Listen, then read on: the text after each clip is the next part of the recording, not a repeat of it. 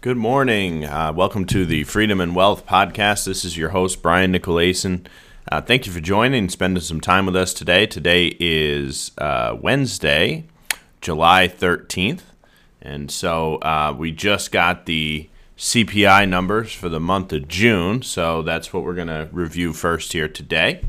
So basically, let me pull up my sheet here. So inflation for the month of June was up 1.3% compared to a 1% increase for May. So that brings the 12-month increase on CPI, so a 12-month increase in prices, to 9.1%. We now have a 9 handle. We were at 8.6 last month. And so yeah, this is exactly what we've been talking about. You know, we knew that we'd get to a 9 handle. Now, I didn't think we'd get to a 9 handle so fast, because when you look at the 12-month inflation data, you're looking, when we created that inflation data for June that we just published, they had to take the June 2021 monthly increase out of the calculation, right? It's 12 months. So you got to take last June out and replace it with this June. So they took out a 0.93% increase, which was the largest increase I think we saw all year last year. So they took out a fairly high number. And I actually thought inflation would moderate in June because we were taking out such a big number. But the fact is we replaced that 0.93 with a 1.3. So ended up rising inflation up above 9%. And then I was predicting that basically July, August, and September is where we would see the increases, because when you look at the 12-month calculations, we're going to be taking out 0.48, 0.21, and 0.27 in those 3 months respectively. So we're going to be taking out some very low inflation numbers, the lowest of last year. We're going to be taking those out of the 12-month calculation and replacing that with much higher inflation data. So I would predict probably July we'll see 9.5. By August, we'll probably see 10%. And even with energy moderating, which I still think is a short-term trend, and the energy prices have come down. They were up at $120 a barrel for oil, and now they're back down to $100 a barrel or whatever they are. And energy stocks are 25% off their highs. So in inherently what's a very volatile market, always, we're seeing this reduction in energy prices. But we still haven't fixed the supply issue. We still have an administration that has created such a hostile environment for the energy producing companies, where they're not going to want to make 5 to 10 year investments. And why would you, right? I know if I was a shareholder of those companies, and I am a shareholder of some of these companies personally, that I don't want them to make a 5 or a 10 year investment, because, I just don't believe that the administration has their back, right? I don't believe that. So, why would you invest millions, if not billions of dollars? So, anyway, all that aside, I think energy will probably continue to stay above $100 a barrel, keep pressure on gasoline prices. Plus, there's increasing demand as we get further and further into the summer and there's more vacationing. So, energy prices aren't coming off. But again, on the 12-month calculation, we're going to be losing some really, really low numbers and replacing them with higher numbers. And I just think we'll definitely see double digit, but we might see 11% or 12% inflation. This is just what's astonishing, is how fast this inflation is moving up. I knew inflation was coming. We've been talking about inflation as a concern for the last 5 years, right? Basically, we've seen a lot of money printing going on. But now it's all coming to a head, and it's coming so quickly. And they talk about the markets being forward-looking. I don't even think the markets are forward-looking enough. I think they're reacting fairly slowly to this inflation, and rightfully so. I even myself, who's been talking about inflation, couldn't have predicted inflation coming this fast. So anyway, I want to play a clip. So I'm using a new recording software, so I'm just going to try and pause myself and then insert an MP3, and then I'll be able to come back on after that. So, but what I'm going to play was a recording from Bloomberg Radio. I was listening to Bloomberg Radio on the weekend. I think not this past weekend, but the weekend before. So about 8 days ago, I'm listening to Bloomberg Radio, And they got this guy on there doing an interview with the host. And I don't even know who he was. You know, he's some type of market analyst. But the guy epitomized what the market consensus is so well, right? Which basically is lack of understanding of economics. And this guy was just talking, and you just tell how stupid he was. And I actually went and I downloaded SiriusXM app. I only had it in my car. I never had the app, but I downloaded the app just so that I can go to the Bloomberg channel, rewind the channel, and then record it because I thought it was such a good recording and I wanted to talk about it. So anyway, I'm going to play a clip, and I think you'll find it quite interesting. So I'm going to go ahead and pause this and play the clip. We'll be right back. I'm reasonably bullish on stocks. I think sentiment is pretty terrible here. I think sentiment is bombed out, and I'm actually expecting a rally. Really, the worse the data is, the better it is for the stock market, because that builds more of a case for the Fed to pause rate hikes. Yeah. At the same time, the Fed can't really pause rate hikes until we see it in inflation expectations, right? I mean, it's actually targeting inflation expectations right now, which it said it is. But how do we even try to predict what the impact of that will be on stock and bond markets? Well, the interesting thing is we're getting a little bit of early evidence that inflation expectations are coming down. We got that the other day with the University of Michigan survey, that inflation expectations on a 1-year basis and a 5 to 10-year basis had come down just a little bit. So, even though they haven't really actually hiked interest rates a lot, they've done sort of this verbal tightening over the last 6 to 9 months. And it has been having an effect. It's been having a huge effect. So I'm going to quote from one of your pieces. You say, as laughable as it may seem, there may still actually be a transitory element to current inflation that was a function of quantitative easing, government spending and pandemic hoarding. You're really buying into this idea that we could see inflation coming down pretty precipitously soon. No, absolutely. I mean, I'm very confident that the 8.6% print we got on CPI, I think that's going to be the highest. I think the next print is going to be lower. The economy has slowed quite a bit since that last CPI print. So, yeah, I mean, I think it's very possible that by the end of the year, we could have inflation somewhere around 5% or 6%. Jared, do we have to be confident in this Federal Reserve before we make a calculation on the economy, though? I mean, I ask that because I'm not sure that even this Federal Reserve is confident in itself on this particular cycle. Well, I mean, Jerome Powell said that he isn't really, he isn't really sure what causes inflation, or I forget his exact quote, but nobody really is. I mean, it's really a psychological phenomenon. And, that's really the purpose of the rate hikes, is to crush the inflationary psychology. And I think it's doing actually a pretty good job. And someone pointed out recently that, in previous inflationary episodes, you had to raise Fed funds above the rate of inflation in order to get inflation down, which would mean we would have to take, Fed funds up to 9%.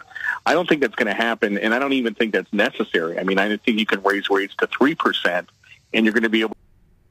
Okay, so I should be back. Anyway, still learning this new system here. But anyway, that guy was, again, really, to me, that's what the market's thinking, right? Now, I think a couple things that I picked up on that. So, first of all, I love it. He was, quote unquote, very confident that the 8.6% print from the month of May was going to be the high. And here we are with a 9.1% print. So, whoever you are out there, you're wrong, right? And you've probably been wrong on a lot of things this year, and most likely will continue to be wrong because that person really doesn't understand how economics works. And I think that's the problem with our politicians, with a lot of the money managers out there, with a lot of the Wall Street firms. They're not understanding the basic concept of economics, right? Basically, he was saying, hey, we don't really know why inflation happens. We think it's kind of a mystery. It's some type of psychological phenomenon. And he's wrong. It's a monetary phenomenon. So I'm going to get back to that in just a second. But just a couple things also on that. He mentioned that inflation would be 5% by the end of the year. So if you're looking at a 12-month 5% inflation, that would, because we've had like 1% monthly inflation for the first 7 months. So what he was basically saying was that by the end of the year, so over the next 3 months, the next 6 months, right, the back half of this year, that inflation's basically going to be zero.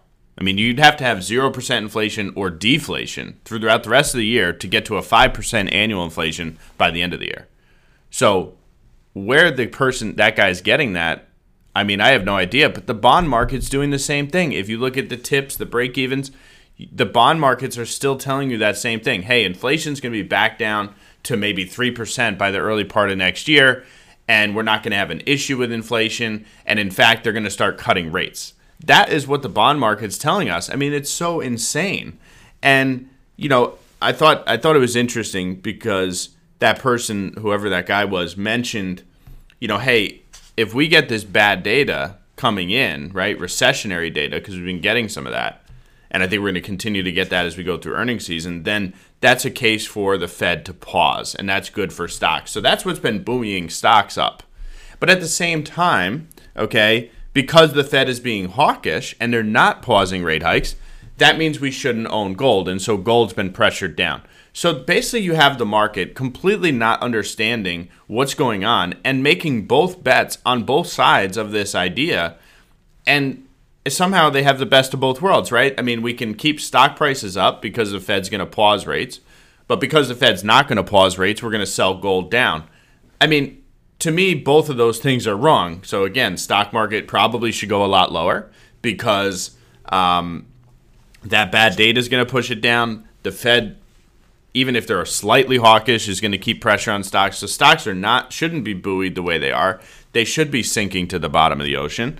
And gold should be going up because the Fed is not going to be able to control inflation, right? They're not going to be able to, even with the hawkish sentiment, they're still not going to be able to control inflation. So I think the market has both of those things mispriced. And you look at the investing community and looking for the best of both worlds. They're betting on both sides of what's impossible. Okay, and that's really a tale of where we are. We're basically in an impossible situation where the Fed has to tighten money to try and choke inflation, but at the same time, they're going to destroy the stock market and they're going to destroy the economy. So then they have to loosen money to keep the stock market going, but at the same time, that continues to put gasoline on the inflation fire, which inevitably kills the economy eventually. So, I mean, literally, the Fed is in a no-win situation. They're between a rock and a hard place, right? They're in this situation that they never wanted to be in. And this is a real problem. And again, you have these people out there, the market pundits, the politicians, all of them thinking that somehow inflation is a mystery, that it's this psychological phenomenon. And if we can talk the talk, then we can choke inflation. But they're wrong. Inflation is a monetary phenomenon. It's something that occurs because of money printing, right? So you can even compare this to what Biden's talking about with price gouging, right? So I always like to say, okay, there's no such thing as price gouging. Not in the long term. Maybe in the short term, there's price gouging. But in the long term, in a competitive economy, which, again, we do have a little bit of a corrupt capitalistic, kind of crony capitalism here. We don't have pure capitalism. If we had pure capitalism, then there would be much less price gouging. But because we have government intervention, government subsidies, and this crony capitalism, then, granted, you're going to get a little more price gouging. But the fact is, even in our society where we have this quasi-capital, we're capitalistic enough that over the long term, there is no such thing as price gouging. If one person is gouging the customers, then somebody else is going to realize that person's gouging. They're going to come in. They're going to provide the same service or the same product at a lower price with better quality, and they're going to take over that market share, and that company that was price gouging is going to lose the market share and go out of business. Okay? So that's how a competitive environment works, where it evens everything out. It's the greatest system ever invented from an economic standpoint. It gets rid of price gouging every time. But it does take sometimes some time, right? I mean, if a guy's, price gouging on the corner gas station, it's going to take a little time for somebody to build another gas station next to him so that they can, take over. But in the long term, that would happen, right? So, again, Biden is talking about price gouging, but all you have to do is just extend the timeline, and that doesn't exist. And so the same thing goes with monetary policy causing inflation, right? Printing money causing inflation. In the short term, you might not recognize it, right? But in the long term, it always always has, and always will result in inflation, because the fact is you have more supply of money for the same amount of goods. When you print money, you don't produce anything more, right? You didn't just build a factory that produced more goods. You have the same amount of goods with more money. I mean, I like to always break it down to a very simple economy, a little tiny economy with two goods, both of them equal. Let's say they're two cars, right? So you got two cars in this economy, and both of them are exactly the same. Same paint colors, same model, same year, same mileage, everything's the same. And there's $20,000 floating in this economy.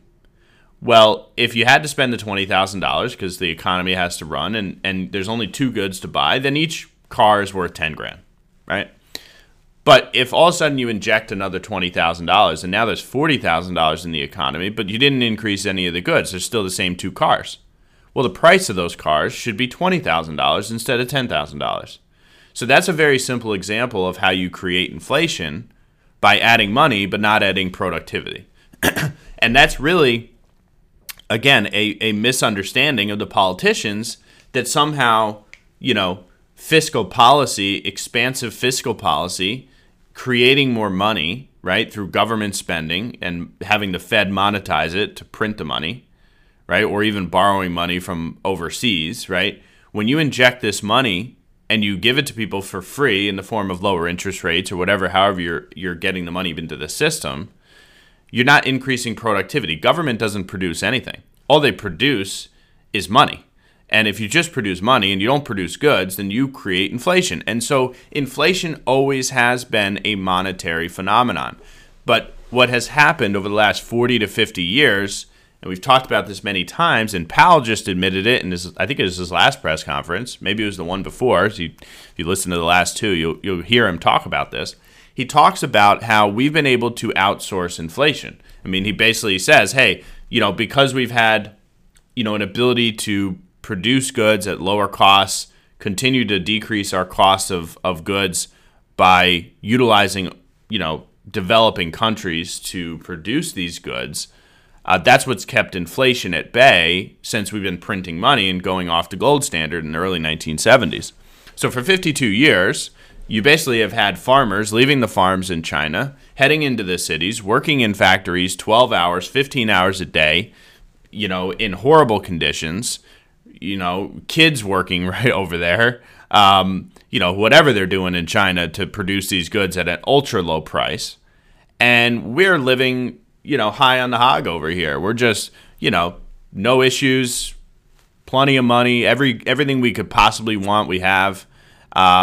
And you got them living in squalor, producing our goods for us. But that only lasts so long. You can only pull so many people out of poverty, and then eventually those people that are now in the lower middle class want to get to the higher middle class. And so China is going to want to produce and consume their own goods eventually, right? Eventually the economy turns to a more consumer-based economy where they want to produce and consume. And then it changed, right? Why would they want to export goods to us when they could just produce and consume them themselves? I mean, that's a better outcome for them. And so, that's really happening across all the developing countries. I mean, yeah, there's still some outsourcing we can do. We can switch our factories from China to Bangladesh or, keep moving further and further down the line. But eventually you run out of that. And eventually, and it's already happening, not only did Trump kind of speed up this process by trying to kind of bring manufacturing back. Well, by bringing manufacturing back, then you're increasing the cost of goods because it's cheaper to produce it overseas. But when you do that, I mean, yeah, it might be good for the supply chain and probably good in the long term to bring this back. But man, do we have a lot of pain because those goods are going to keep rising in price. And so, again, in the long term, money printing will always show up as inflation.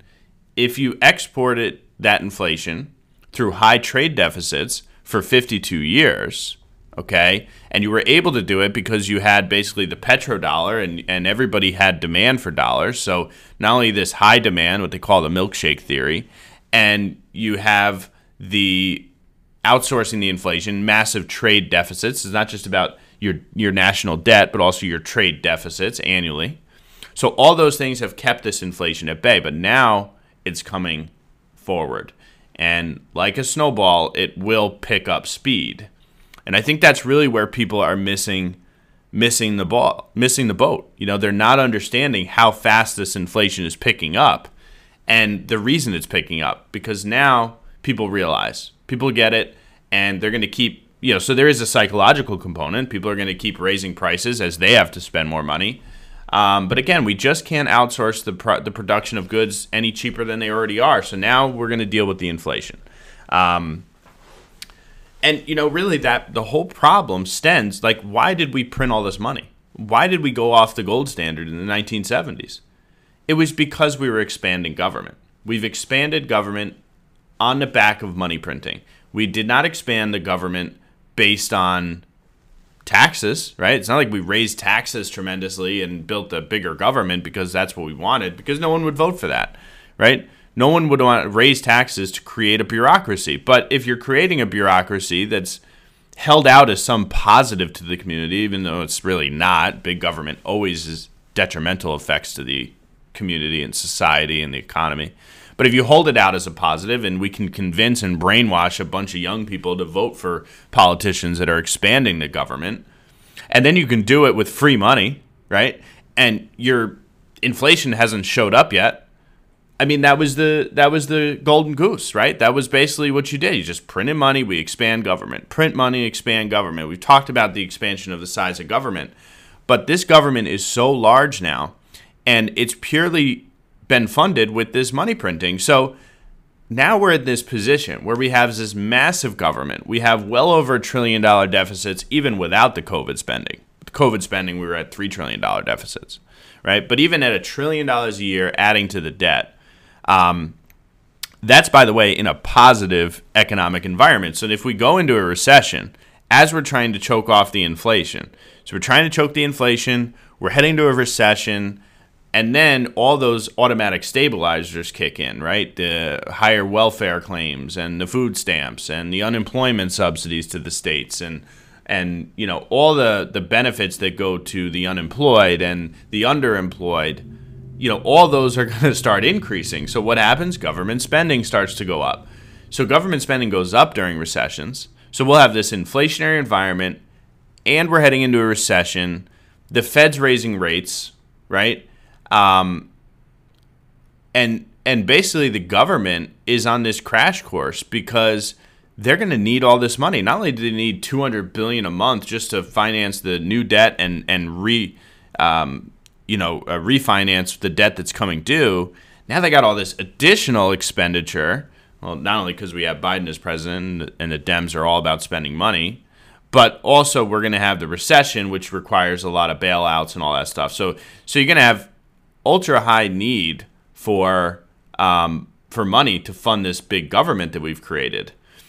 And if we can't print the money because we're raising interest rates and we're in quantitative tightening, then they're going to have to go out and borrow the money. And man, when the Fed is not there to buy, the government is going to have to pay huge premiums to borrow in the private marketplace, right? I mean, like if you're selling shoes, right, and you had somebody that bought 70% of your shoes for the last 12 years, right, and you feel like the man, right? It's like, wow, I am awesome. I run this awesome shoe business. I sell so many shoes. If I put shoes out, they sell, right? And meanwhile, it's this one person that really likes you, and they just buy 70% of all the shoes, and you just keep putting more shoes out for sale, and they just keep buying them. It doesn't matter how ugly the shoes are. You just keep putting the shoes out there, and they keep buying them. That was the federal government putting out bonds and the Federal Reserve buying them. And when the Federal Reserve buys bonds, they just print money to do it. So you got the federal government putting out all these shoes. The Federal Reserve's just buying them. Eventually, the Federal Reserve says, you know what? I'm not going to buy any more of your shoes. And in fact, I'm going to start selling shoes myself because it's such a good business. I'm going to start selling shoes. And I start selling as the Federal Reserve. The Federal Reserve starts selling just as many shoes as you were selling. And now the Federal Reserve isn't buying my shoes anymore. So now I got all these extra shoes. I got nobody to buy them, maybe 30%, but even that 30% is getting weaker and weaker. So, you know, because of the recession. So I have all these extra shoes. So what do I got to do? I got to put the shoes on sale. So in the federal government's case, they have to put their bonds on sale. How do you put bonds on sale? You raise interest rates, right? Interest rates and bond prices work inversely. So interest rates rise, bond prices fall. And if I want to sell bonds as the federal government, and it's not that I want to sell bonds, I will have to sell bonds because I have this huge government that I can't stop spending money, and so I just have to sell these bonds at a loss, sell them on a huge, so the interest rates will spike, huge spike in interest rates. And again, all that's going to be because of the quantitative tightening program that the federal government still has not started. The Federal Reserve, rather, not the federal government, the Federal Reserve hasn't even started quantitative tightening. They're supposed to sell off $330 billion by the end of the year, and then another $750 billion by the end of next year. They haven't even started. In fact, they expanded the balance sheet by $8 billion in June. So they were supposed to start June 1. They didn't. Right? So what's going on here? Why can't they do it? Because they can't. If they do, the interest rates will spike beyond what anybody's thinking, and everybody's going to be shocked and in awe, and the bond market's going to crash, and the stock market's going to crash right behind it. Okay? And all these things are already setting up. We have Pepsi coming out saying, hey, we did well, but our costs are up 12%. You got Microsoft coming out. Hey, we're laying a bunch of people off. And there's a bunch of tech companies that are already talking about layoffs, and we haven't even started earnings season. So the fact is, we have inflation that's much stickier than anyone thought. We have a federal government that is going to continue to spur the inflation. They're going to continue to put gasoline on that fire. And the Federal Reserve is going to be trying to fight the inflation at the same time. So you're going to be having the Federal Reserve trying to put water on the fire, and you're going to have the federal government putting gasoline on the fire. And what happens is you end up with a fire and a flood. Okay, and in essence, that's what we're going to get. That's going to be stagflation. That's going to be inflationary depression. Right? You're going to have both things happening at the same time. And as the market continues to go out there and say, hey, they're looking for the best of both worlds, well, I'm looking for the worst of both worlds. And I think both of those things are going to play out over the long term. Again, investments, economics, they take time. They take time to happen. But the fact is, we can look back on any economy you want to study. And I just wrote a few. You can look at Hungary, 1945, Yugoslavia, 1992, the Weimar Republic, 1922, Greece, 1941, China, 1947, Peru, 1990, Nicaragua, 1986, Argentina, 1989, Bolivia, 1984, and there's about 60 more economies that thought that if they just print money, expand government, print money, and be corrupt, that will create prosperity. And every one of those failed. And every one of those will always fail. Because modern monetary theory, the idea that you can print money with impunity, is not a new idea. These people aren't geniuses. They didn't just figure this out. It's been tried and tried and tried and tried. And it's failed every single time. But the problem is our politicians won't study these things. They're not going to read a book about the Weimar Republic, even though there's plenty of them out there. They're not going to do that. Do you think Alexandria Ocasio-Cortez has studied any of those economies? Absolutely not. Do you think she studied our economy? I don't think so, right? So this is the problem. Our politicians are not studying this. All they want is a $200,000 salary. They want raises tied to CPI. They want 6-7% raises. They want book deals, kickbacks. They want some real power, and they want a pension. And they look up to Nancy Pelosi, who's worth $4 million, $5 million, whatever she's worth, $20 million, and she's never made more than $150,000 in her whole life. So, this is the problem. And I don't know that there's a fix, right? There's definitely not a fix in the short term. So in the short term, there's more pain in the stock market. There's definitely more pain in inflation. So, just be prepared. I mean, food prices are not going down. They're not. We're going to be struggling to pay these huge grocery bills for a long time. And it's only going to get worse. So, I think that's why people are homesteading and growing their own food and getting their own chickens. And I think that's becoming more and more popular as they realize that this capitalistic society, this crony capitalism, This government intervention is what's failing our economy. It's not capitalism. It's crony capitalism that's doing this. And so what we can do is we can fight back. We can try and spread the word. We can educate people. We can encourage people to read. Go read about what happened in Yugoslavia in 1992. It's out on the internet. Read these things and understand it, and then encourage people to do the same. And hopefully over time, everything takes time, we can get this to a point where things are changing. The tides are changing, and people realize that we need smaller government, not larger. We need more freedom and not less. And that's what it's all about. So again, thank you all for joining. This is the Freedom and Wealth podcast. This is your host, Bryan Nicolaysen. If you're not a client, now most of you guys are my clients, guys and gals. But if you're not my client and you'd like to look at our investment strategies, we'll do a full complimentary financial plan. So these are really good financial plans. We call them blueprints. They're very detailed, very insightful, and they also focus a lot on taxes. So we deal with taxes a lot as well. And we'll do the investment strategy report because this market is a tricky one. And anybody thinks that the pain is over, it's not. So we got to benefit from this market. We got to be able to sidestep the risks, get into a place where we're getting access to companies that have pricing power that can deal with recessions and inflation together. And that's what we're doing for all our clients. So thank you all again for listening. Have a wonderful day. The opinions expressed by Bryan Nicolaysen and guests on this radio show are their own and do not reflect the opinions of this radio station. All statements and opinions expressed are based upon information considered reliable, although it should not be relied upon as such. Any statements or opinions are subject to change without notice. Investments involve risk and, unless otherwise stated, are not guaranteed. Past performance cannot be used as an indicator to determine future results. Any strategies mentioned may not be suitable for everyone. Information expressed does not take into account your specific situation or objectives and is not intended as recommendations appropriate for you. Before acting on any information mentioned, please consult with a qualified tax or investment advisor to determine if it is suitable for your specific situation. This program is designed to provide accurate and authoritative information with regard to subject covered. Investment advisory services offered through Brookstone Capital Management, LLC, a registered investment advisor. BCM and Nicolaysen Wealth Partners are independent of each other. Insurance products and services are not offered through BCM, but are offered and sold through individually licensed and appointed agents.